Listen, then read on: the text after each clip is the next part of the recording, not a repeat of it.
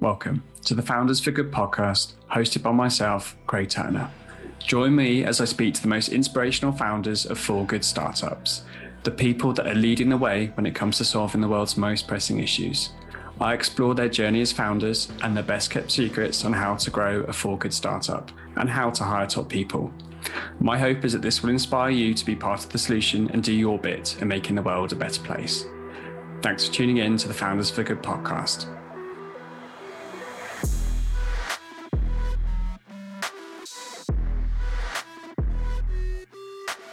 Today, I'm chatting to Adnan Ebrahim. Adnan is an experienced entrepreneur, having founded 3 businesses, successfully exiting 2 and still building his 3rd. In his current venture, Adnan has decided to use his entrepreneurial skills to scale MindLabs, a company that's taken a new and unique approach to mental health. Their mission is to make the world a happier place and make taking care of our mental health as normal as going to the gym. Hey Adnan, thanks for chatting with us today. Hey Craig, thanks for having me on. Cool. So I'm going to just start with your background a little bit, if that's cool. So I think it's actually quite rare to chat to someone that's pretty much been an entrepreneur for as long as they've been working. What attracted you, or what do you think kind of led you down that path pretty early on into the entrepreneurial? Oh gosh, I guess my entrepreneurial career started when I was like a schoolboy. So I was one of those stereotypical school ground bellboys, for a far better term. And the first craze that I cottoned onto were these rubber wristbands that, I was buying from sports soccer and selling them to mates at school. And that was my first experience of buying and selling. But, both of my parents are fairly entrepreneurial. My mum has her own jewelry business, so she's very entrepreneurial. My dad is a dentist, which doesn't sound very entrepreneurial on the surface, but he had his own dental practice. So from a very early age, I was exposed to running a business, doing payroll, doing accounts. He'd give us £1 for every checkbook stub we'd enter into a spreadsheet. So it's like small things like that, which I guess were the early genesis of kind of catching the entrepreneurial bug. Definitely. Yeah, I grew up, my dad was self-employed and he did a range of different businesses over like a 30-year period. I definitely think it rubs off on you, but also kind of almost, if you see it happening and it can happen, it allows it to seem like easier for you to do those things, I think. Yeah. We're going to talk mainly about MindLabs, but before we do, it'd be good just to chat a little bit about your 2 previous businesses, both which were successful. So for anyone not familiar with them, would you be able to just chat about the 2 businesses, what they did, and I guess where you got them to at the point of exit? Yeah, sure. So the first business was small, much smaller than the second business, Car Throttle. It was called Blogtrepreneur. It was essentially a place that I would chronicle my own journey as an internet entrepreneur, learning about how to sell ads, how to market, SEO, how to basically get people to consume your content. That was the real, USP and like genesis of blogging and creating content at scale. And I was coming back home from school every day, writing articles, checking my AdSense earnings, seeing how many pence I'd made that day. And, after 2 years, it grew to 100,000 users. And I was making, probably about $5,000 a month, which for a 17-year-old was decent. And I got approached by an American company who wanted to acquire the website, and did a deal just before my 18th birthday. And I remember my parents having to sign this, the proof of sale document, and they had no idea that I had run this website at home. It was like brand new to them, but I needed a guardian to sign it. So it was a real, what on earth is this? What have you been doing online? And that spurred me onto my second business, which I started when I was at university. And I had always been obsessed with cars. And I thought, why don't I take what I'd learned from creating a community and now apply it to something that I'm super passionate about, cars. And that tagline of Top Gear for the Facebook generation was born. And we were really the first to capitalize on social traffic and social audiences, and that's where we grew very quickly to eventually becoming 15 million users, at our peak serving 500 million video views a month, selling to brands like Mercedes-Benz, Nissan, Michelin tires. And then in 2019 the business got acquired by Dennis Publishing, which was a more traditional media publisher, magazines like Evo, Auto Express, the big boys basically. And we sold the business to them in 2019. Incredible. And when you look back over those two ventures, like what were some of the main takeaways or learns that you then brought into, I guess, the third venture? So there were a bunch of learnings, I guess. The first was, I guess, around scale. Because we had seen scale, we understood how to get scale in terms of people looking, eyeballs, marketing, understanding how to build things that people want, I think, fundamentally on the web. And how to really go about creating a good organization to achieving that. Now, one of the biggest things I think you can create is an organization that is constantly learning and iterating and testing, because more often than not at an early stage, it's so rare that you'll find lightning in a bottle and strike it on the very first iteration, very first product that goes into the app store. In our case, you have to just constantly keep checking metrics, iterating, testing to keep finding better and better product market fit. And then there's that point where you found it and then things explode. So we had learned that process over the last 10 years of how to iterate and try and find product market fit. And I think we brought that straight away through into MindLabs. Of course, there was a lot of how to raise money, how to hire people, how to set big visions, how to then execute against that vision. A lot of like the operations work that we had already done, that again we brought in. The essence of it is that we managed to accelerate quite quickly to getting a first version of our product out in the market, to then launching the product, to getting the first hires in the business, hiring great people that believe in the vision and the company, and raising over £4 million in the process to allow us to go and do that. So yeah, a lot of compressed learnings that happened over 10 years that we just basically baked into a year and a half. And then obviously you're in the mental health and wellbeing space now. What attracted you to that next? Very different to the two previous businesses. Like, was it something towards in the car throttle that was already in the back of your mind? Was it a personal experience that you went through? Like, what caused you to think, actually, this is the next space I should be spending my time in? There were a few reasons why it made sense for myself and my co-founder, Gabor. And Gabs was my chief operating officer at Car Throttle. So we've been working together for nearly 9 years now, actually. And we have both gone through similar, I guess, mental health struggles. So he struggled with health anxiety when he was a teenager, tried a bunch of things, went to a doctor, got prescribed, medications, Xanax, nothing worked for him. And then he stumbled upon the world of meditation and mindfulness practice through his mum. And he found that really helped him to understand his mind. And my journey was, I guess, during those years of Car Throttle and scaling a business, I was still, young 20s founder, never had a job, didn't know what I was doing half the time. And it wasn't an easy journey. It might sound like it was on the outside, but there were a lot of ups and downs and, pivots and things we had to solve. And it was tough. I think I found it quite tough on myself mentally. And I then discovered the world of mindfulness and coaching, talking to someone in order to understand my mind. And the more we looked at the space after we had left the acquiring company of Car Throttle Dennis, the more we realized that there really wasn't a product suitable for our millennial generation. So these were working millennials now. They're very used to consuming video content on mobile phone. They're very used to tracking metrics, data, very geeky from a physical health point of view. But there was nothing when it came to monitoring or improving your mental fitness. And that was how we came up with the idea for MindLabs. And for anyone listening that's not aware of MindLabs, can you just give an overview of what MindLabs is, what the product does? Sure, yeah. MindLabs is a video-first mental wellness platform. So we help our customers sleep better, stress less, and generally feel happier, because we offer these video classes that are led by expert instructors. And these are instructors from the worlds of neuroscience. So everything that we do is very deeply steeped in proper scientific research, telling you that how you can basically become happier, all the way through to breathwork, mindfulness experts. And along the way, essentially, thanks to this huge growth in tracking biomarkers, you might have heard the word biomarkers a lot, but thanks to things like your Apple Watches, Fitbits, Oura Rings, we can now tell a lot about how you're doing physically. So, hey, did you have a good night's sleep last night?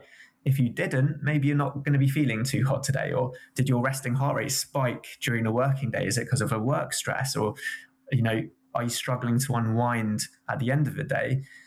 And there are so many of these biomarkers that we can then tie in and actually tell someone whether they're feeling good from a mental point of view. And so that's what the product essentially allows you to do. And the ultimate goal is that we can make taking care of your mind as normal as going to the gym. And going back to you and Gabor having both different experiences, but feeling like this was a space that still had a gap. How did you go about validating that hypothesis? So you thought there was a problem, you both felt there wasn't something out there for the younger generation. How have you taken that to, validating that? So we did a bunch of different levels of validation before we actually launched the product. So the first was, this was prior to anything having been built as in terms of an app. We shot a video in a studio with an instructor that we had found on Instagram, 2 instructors actually, put a bit of personal money into it just to, come up with something that was really, engaging and high quality and something that people would want to watch. And essentially we sat 30 people in front of this video with a wearable, and we measured how their biomarkers reacted when they consumed this 10-minute video. And it was so fascinating because we actually used a brain wearable called an EEG headset, looks at things like, your brain waves and how relaxed they are or how active and therefore stressed your brain is. And every single one of those participants dropped in terms of their relaxations. They became more relaxed as they started watching this class. And we basically had a tiny little MVP that we had created, which we then used in our investor pitches to say, hey, I think there's something here. Plus, it's not just 30 people. This problem affects 900 million people around the world. If not, really, it's one in one. One in every single person will have a period of time where they're not feeling too good. How could we create a product that is used by every single person on this earth? And that, I think, is what got a lot of people excited. When we then raised the money, within a month and a half, we had shipped the first app. So this was a beta app on test flight. And then through marketing on Instagram, we would get people through into that app. Every release, every 2 weeks, month, we would release a new version, have a brand new cohort of users coming into the app and seeing if we were increasing their engagement and retention. So it was a really scientific way of trying to basically see if we built a good product first, and then if we were improving that product over time. And that was then how we managed to raise our seed round last year. And on the topic of funding and speaking to investors, 2 questions. One is, was it difficult from the point of view that neither yourself or Gabs had a background in health or science? And secondly, I'd assume it went in your favor, was it much easier, the fact you've both built and scaled a business and exited one before from an investor point of view? For sure. I wouldn't discount the fact that we were essentially second-time venture-funded founders. So clearly, we understood what it took to go from pre-seed, through to Series A, which was the previous business, Car Throttle. We understood the mentality of a venture-backed business, which is, you are a 1 or 0 business as soon as you raise that money. You have to be, shooting for the stars. There's no real room to, settle in the middle, and that's very aligned with what investors want. But you have to align with that yourselves as founders, and not everyone wants that. Some people want to make, don't want to have the pressure of a fast growth business at all costs. But that was something that myself and Gabs wanted to, because we wanted a product that would fundamentally be used worldwide, and venture is really the fastest way to get there. So yeah, it definitely helped. We were second-time founders. From a health point of view, I think we had done enough research on the space to give investors comfort in the fact that we knew what we were doing. And of course, after that, it was about hiring the right people to work with us. So, one of our very first hires was Anne-Sophie, who's a neuroscientist. She's our head of mindfulness. And with her science background as well, it added more credibility to the fact that, we were looking to understand the science behind this. And this wasn't just another consumer business. This was a health tech business as well. So yeah, we also had to skill up our knowledge. There was a lot of time that we've spent digging into the competitive landscape, understanding the biomarker data, understanding what you can do and can't do with Apple Health Kit, whilst also having, great experts on our team who understand that as well. And building a mobile-first consumer app is tough. Consumers are fickle. It's hard to keep them engaged, hard to keep them returning into the app. What are some of the things you've learned along the way, or just general principles that you believe in when it comes to building a great consumer-first mobile app? Yeah, there's some really great principles that I think we try and embody. And that the first one is probably something that I've mentioned already, which is the fact that you can always test something new. And it's very difficult when you have, I guess, existing ideas of what you think will work, assumptions of what you think will work. And our job is to test all of those assumptions. So clearly we have an assumption in the vision of the company about the way the world is going to be in the future. And that's an assumption as well. But what we're trying to do is validate that through tests. And in exactly the same way from a consumer product point of view, you have to be willing to test every single angle. So I'll give you an example. We had an assumption that live would be a really sticky product, part of the product for MindLabs. And actually what transpired is that people absolutely loved the concept of live, but when you asked them to tune in at 7 a.m. or 8 a.m. or 9 p.m. or 8 p.m., they just weren't coming. And in fact, what they were doing was replaying those classes at times that were more suitable for them. And from talking to those users, they basically said, hey, look, I'm pretty stretched on time and I really struggle to create a habit around mindfulness anyway. So then to tune in at 7 p.m. is so much of a stretch for me when my timetable is already difficult, which then made us think, how can we help someone consume content in their own time more easily? And then we started really doubling down on more on-demand content and tools around that on-demand content, like reminders, clever push notifications that are biomarker specific as well. So you have to be willing to be wrong a lot of times. And if you have an ego, you can't. It won't work because you'll constantly get battered. You'll constantly, the data will prove that you were wrong. So you have to be willing to take it. And the fact that you are wrong about a bunch of stuff means that actually you'll go and find something that works really well. And then, for example, onboarding, the first user experience is incredibly important. We know that 80 to 90% of your engagement initially will come on that very first day when people start to understand that product. And if they don't understand what that product's about in the first session, you might lose them for good. And it's very rare that if someone doesn't have a good first session, they'll actually come back. So what's that happy path? And we're constantly talking about what the happy path is for that user. What do we want them to do? And then what they're actually doing. And then can we basically change based on what we're seeing? So, I mean, there are so many, talking about App Store, best practices, how can you entice someone from a marketing point of view when really you just have seconds? And the competitive space is fierce. You don't have a lot of time to convert someone. So how do you make your product stand out so much in this sea of health and fitness apps to make them convert? And there isn't one piece of knowledge. It's death by 1,000 cuts, and you have to be willing to be cut 1,000 times in order to find the right formula.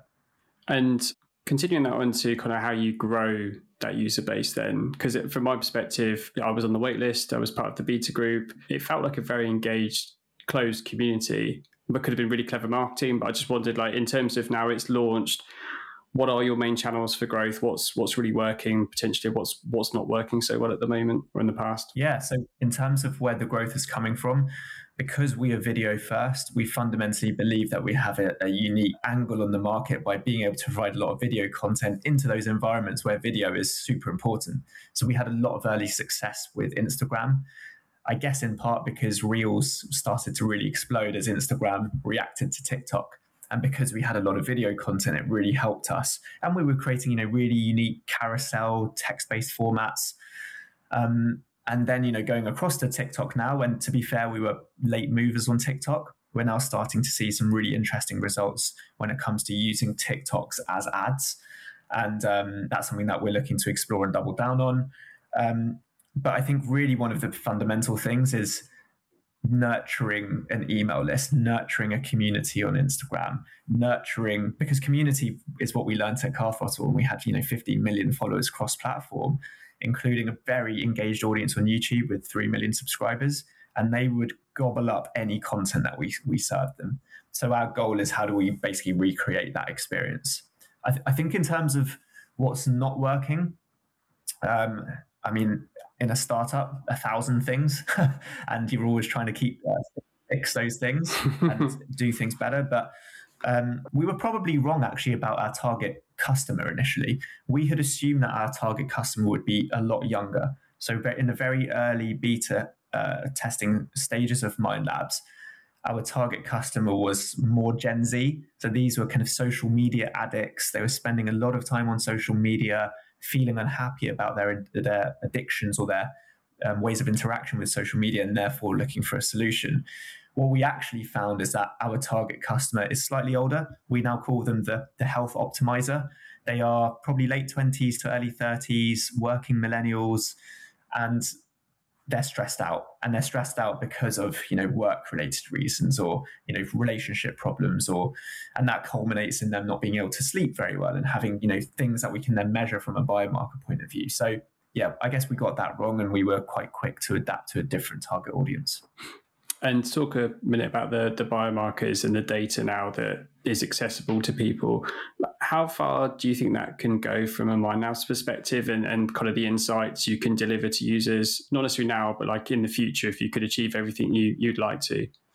I think the biomarker piece of MindLabs is massive. And the reason is because if you rewind 5 years ago, how many people had an Apple Watch? Very few. The first versions of Apple Watch were considered not to be that good, and they just didn't have a lot of great features. And in the same way that the original iPhone didn't have all of the things that make the iPhone today.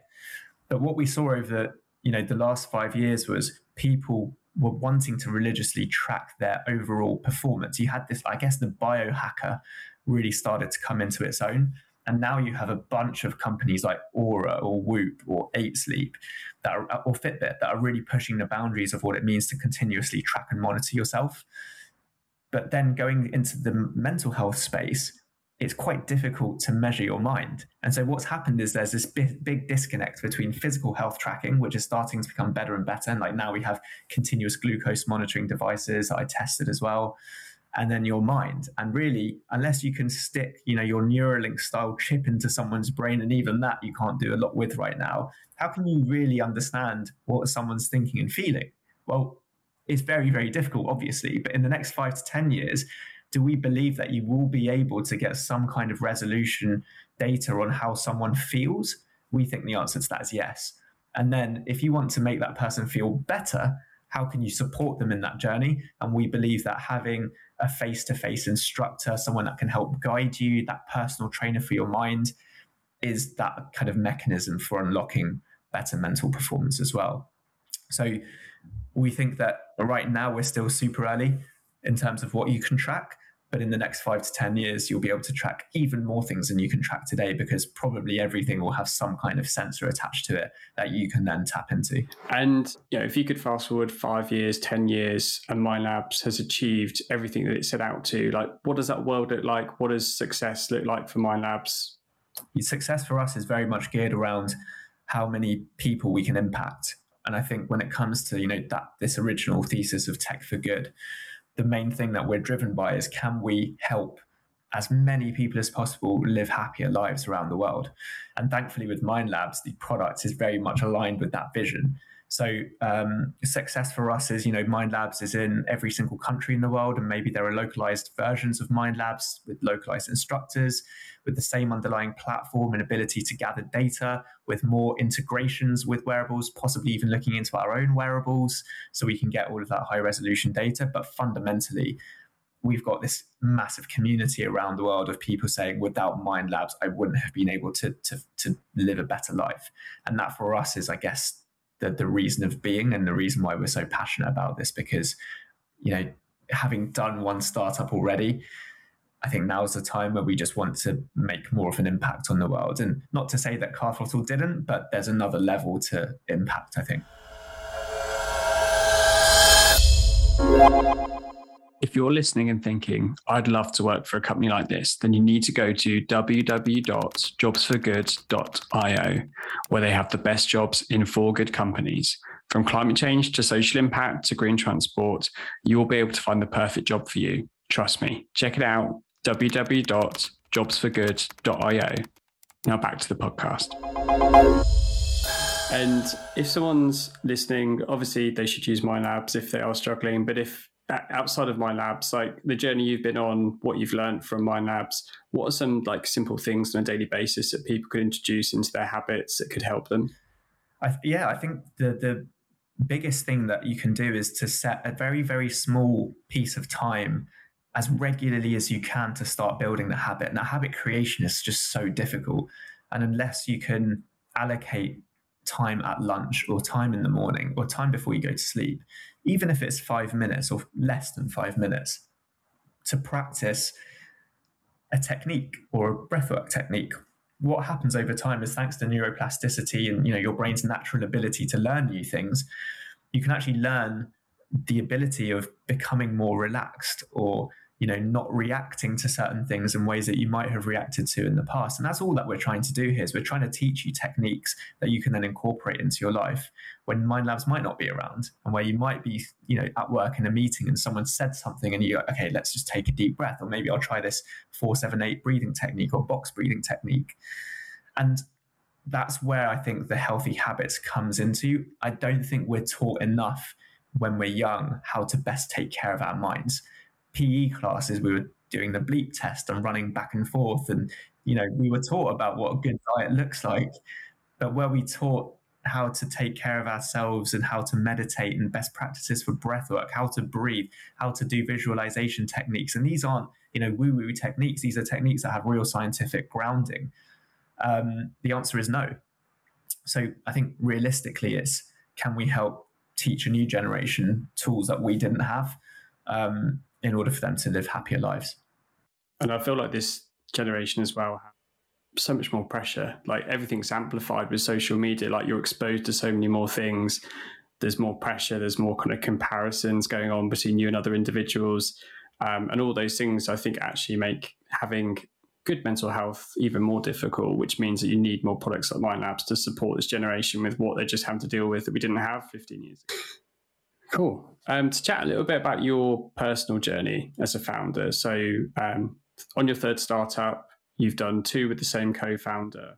I mean, you may not know what it would be like to do it without a co-founder, but I assume it must feel good having someone to go through that journey with. Like, could you imagine trying to build MindLabs as a solo founder, and how that would be different to how it works with the co-founder dynamic? Yeah, so actually with Car Throttle, I was a sole founder, and Gabs was, he came into the company 2 or 3 years after we started and became chief operating officer, but he wasn't a co-founder. So I wasn't really able to share a lot of the things in the early days. Obviously, towards the end of Car Throttle, we shared pretty much everything. But there was always something that I knew that I would never do another business without a co-founder. And there's a lot to say about the fact that we have complementing skills. There are things that I'd say I'm better at, and there are things that Gabs is much better at than me. And that works really nicely. But I think the main thing is actually just support, because startups aren't easy. And most of the time, when you go through a down patch, the other person isn't probably at that same level that you are. So you kind of balance each other out. When one person is having a good day, the other person might not be having a good day, and vice versa, which means that there's a steady ship. Whereas when you're the sole founder, if you have a bad day, you're probably it's gonna be visible. Everyone else will be able to see it, and then you have to really fight to come back out of that. And it's a struggle, and that's probably why I went through struggles myself with Car Throttle. But yeah, I'd say that's the main thing: is support. It's someone to bounce off. It's someone to vent to, as we do. It's someone that can appreciate how difficult this is, but then at the same time, it's someone that can motivate you and get you out of that slump, and also push you to achieve better things. And sometimes that accountability is exactly what you need to just achieve that little bit more. So I'd say, I would never run a business on my own again, because it's too stressful, frankly. In terms of, we touched earlier a little bit about, obviously MindLabs is a different type of business. It's something that could have a global impact on people's health, a huge positive impact. With that in mind, have you deliberately gone about building MindLabs in a slightly different way to Car Throttle? And that could be in terms of like the company values, the culture you're cultivating, the people you're bringing in, the type of people you're bringing in. Yes, definitely. I think when it came to recruiting for MindLabs and starting to build the culture, we wanted to make sure that we were bringing in people that had, I guess, some kind of expertise that we wanted to initially tap into, but also just, I guess, people that were thinking about this space in a smart way. So when it came to, hiring on the product, engineering, design, actually all through the company, one of the big things we always like to find out is how much affinity they have to the space. And most of the time we find that someone that is interested in working for MindLabs has a reason as to why the mental health space is relevant to them. And that is really nice, because what it does is it means that there's a passion for them, that they might not be passionate about mental health, but there's a reason as to why they want to create a product that will change the world. And often that is the kind of sole connector between people. They've experienced, or they know someone that's experienced mental health problems, and therefore they really want to help solve it.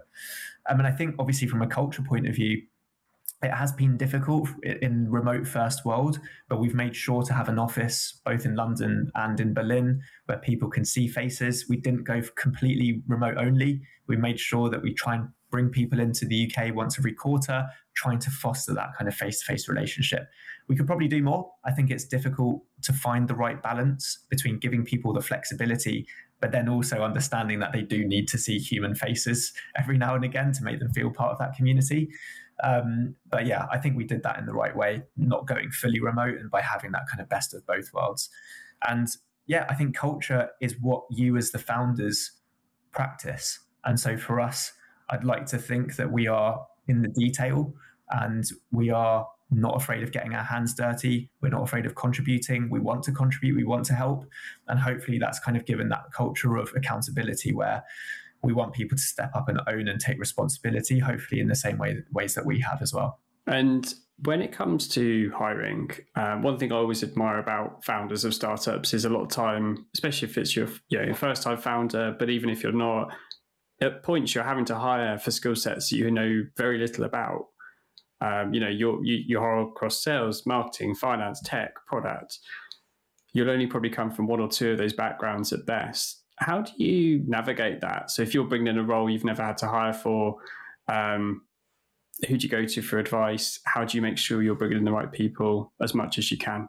It's a difficult one because you would hope that you would learn a lot about the role that you're hiring for. And so I did a lot of reading. So product's an interesting one. And that's where we've used you a couple of times now in helping us hire for product.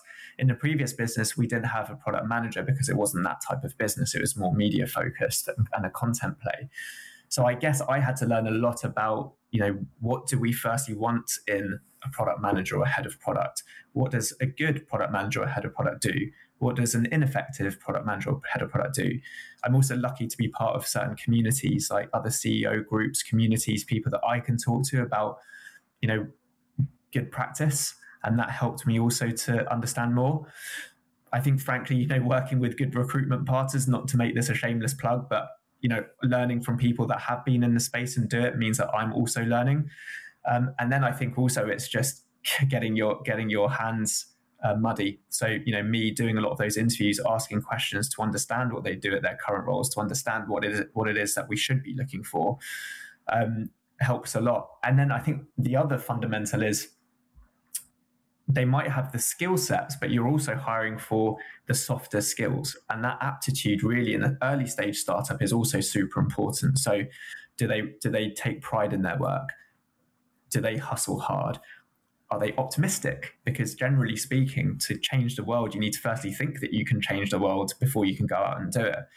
And actually, I found that the best hires for us, whilst they might have a gleaming CV, they also exhibit the traits that we would really want from early stage employees in the softer skills. And that is really what defines and makes them successful versus just, their LinkedIn. And I think, that's a big learning when it comes to startups as well. And you don't always make the right decisions. And I think you like to think that you will always have a 100% hit rate when it comes to hiring. It's not always the case. And I think I heard a quote that, the best founders only hire right 50% of the time. So if you're only hiring right 50% of the time, that means half the other time you're wrong. And that's just something that a 2-week interview process will never be able to tell you, that do they actually work with you on a day-to-day basis? And yeah, sometimes you do get it wrong and you just got to put your hands up to both parties and go, I'm really sorry, we just didn't get it right.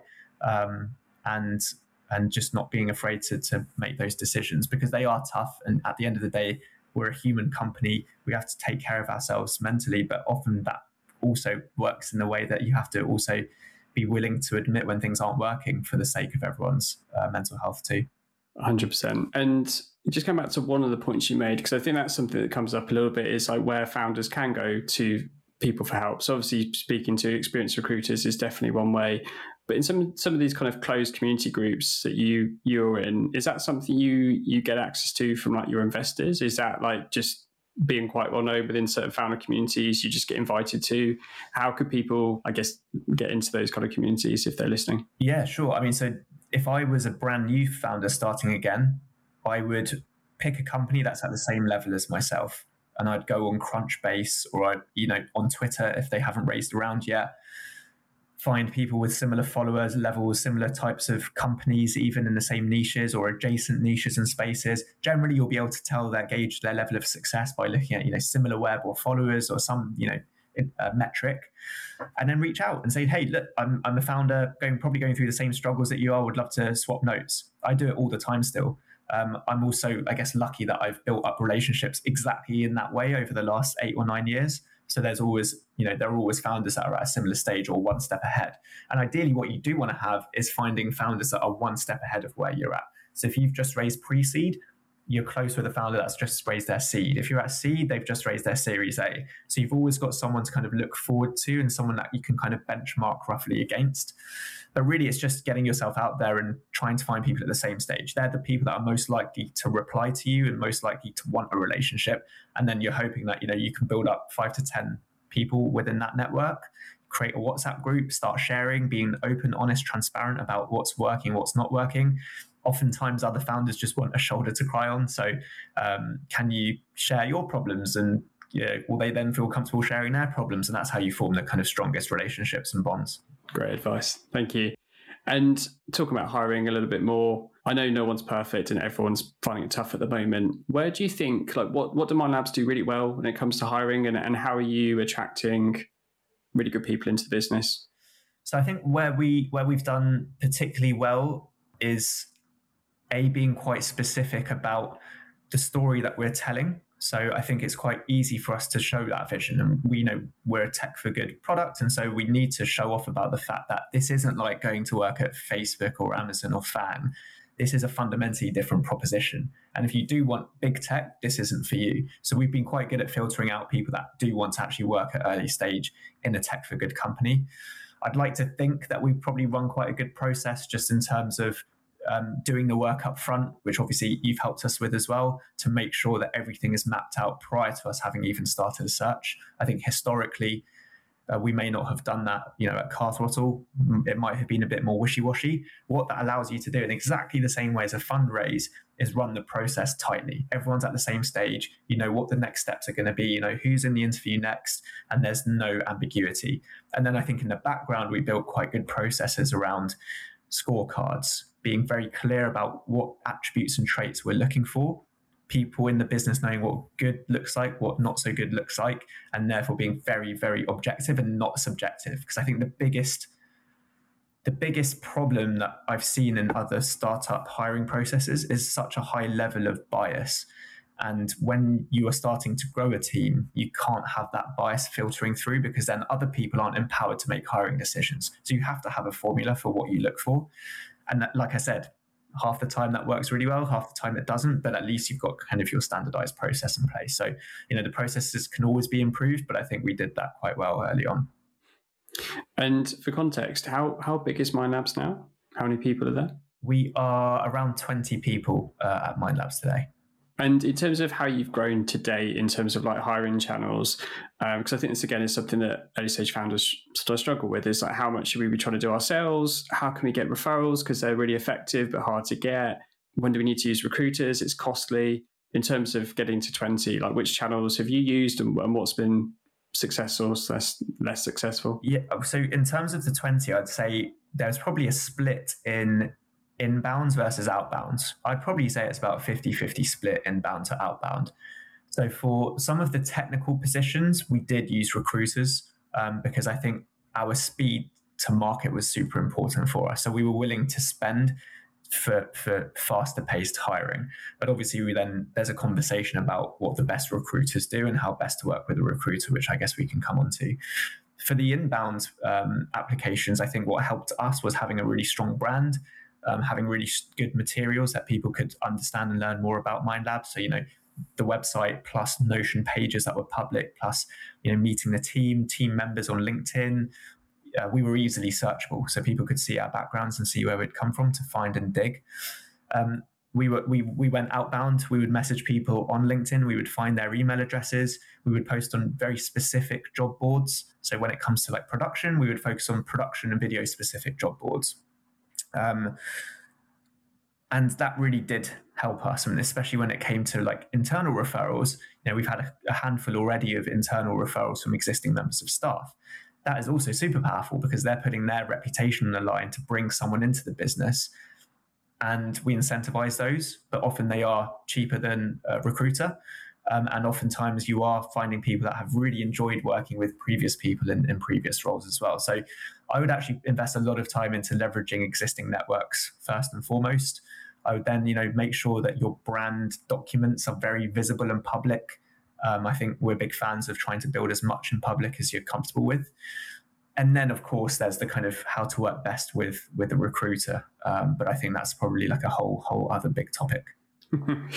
Definitely. Yeah. And I always point people in MindLabs direction when it comes to like how to have a good careers page and actually invest in great content on the website. Because I find a lot of times startups are hiring and it's a real priority, but then the careers button or page is kind of like hidden away down the website somewhere. It should be front and center. It is a big topic, but I'm going to ask you quickly, like, I think you've had mixed experience with recruiters across all of your ventures. At a high level, like what are some of the red flags of things to look out for? Like if founders are chatting to recruiters and trying to figure out who's good, who's bad, who should we trust with these hires? What are good things to look out for? What are general red flags to look out for with recruiters? I think, it's a very difficult question. And having worked with a bunch of different recruitment firms, for me, the best recruiters today that I'll work with are very targeted about their approach. I think I've been, talking with recruiters that have more of a spray and pray approach. And especially at an early stage, I just don't think it works. It might work later on when you're slightly more scaled. But when you're this early on, you really have to sell people on the mission and the vision. And that comes with a very targeted outbound approach. And so I wouldn't really be looking at recruiters that are offering you 30, 40, 50 CVs, because that means that they're not targeted people. You should be looking for 3, 4, 5 CVs of people that have a high chance of converting through to an offer, that you've also spent a bit of time in, selling them on, hyping them up, making sure they understand the role completely.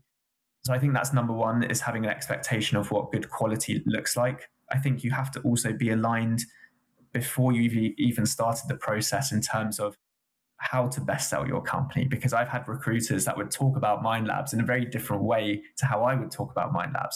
And that's a problem, because clearly then candidates have a mismatch of expectations when they start to come into the interview funnel as well. So, like you've put together a very clear briefing document, which is probably one of the most concise, not, fully rounded documents we have, which is super helpful. And then I think it's really just quality of communication. How quickly do they respond, reply? How on it are they? Because as founders, you tend to be very much on top of things, or you like to think you're on top, or you're just constantly wondering about what's happening.